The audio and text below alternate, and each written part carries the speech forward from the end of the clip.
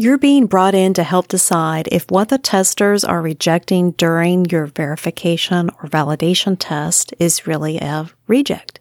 The acceptance criteria was clear to us when we wrote the protocol, but the test engineer is interpreting it differently. It's still within the acceptance criteria, but is it okay?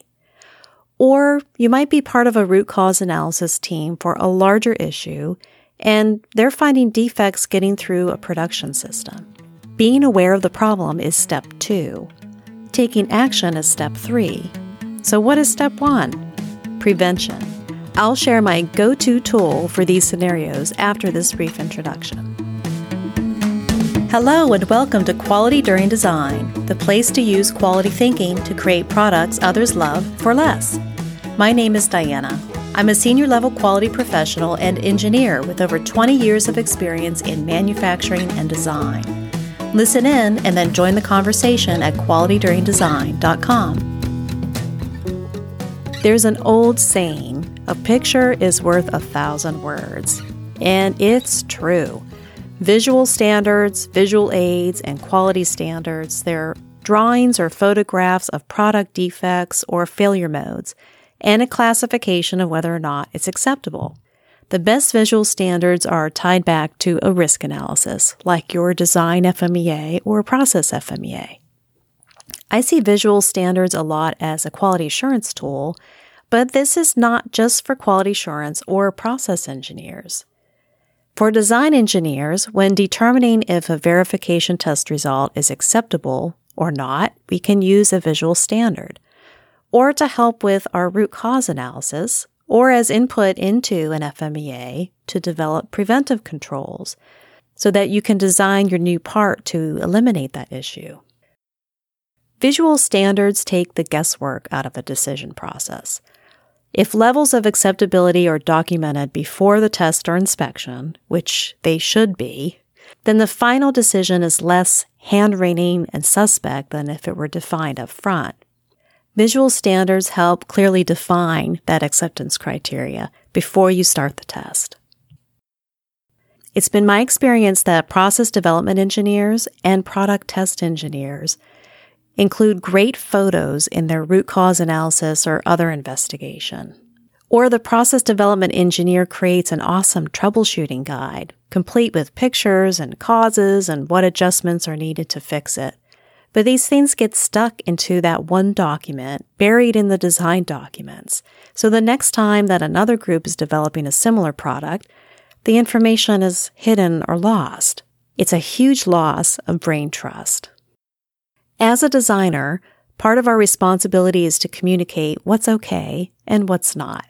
As we develop a component or subsystem, we're thinking about its details. How will it fail? If it gets this type of defect, is that okay? If not, let's design it out. A systematic way to think through this with other teammates and just ourselves is failure mode effects analysis. It's a table that helps us think through and capture what could be the failure or defect, what could cause it, what type of system failure or response would happen to our parent system if this happened. We can also use a fault tree analysis or event tree analysis. Those two tools help us to visually graph out a chain of events. We're going to see failures in our product. Remember, every failure is a gift. So through testing, we're going to figure out what level of defect is okay and what's not. A visual standard helps communicate the type of defect, the location it is on the part, and the extent of it. If it's a small pit at the center of the part, it's acceptable. If it's a small pit at the edge, it's not acceptable. Designers can add visual standards into the verification acceptance criteria. Look to existing sources. Existing or developing process validations may have visual standards that you can use.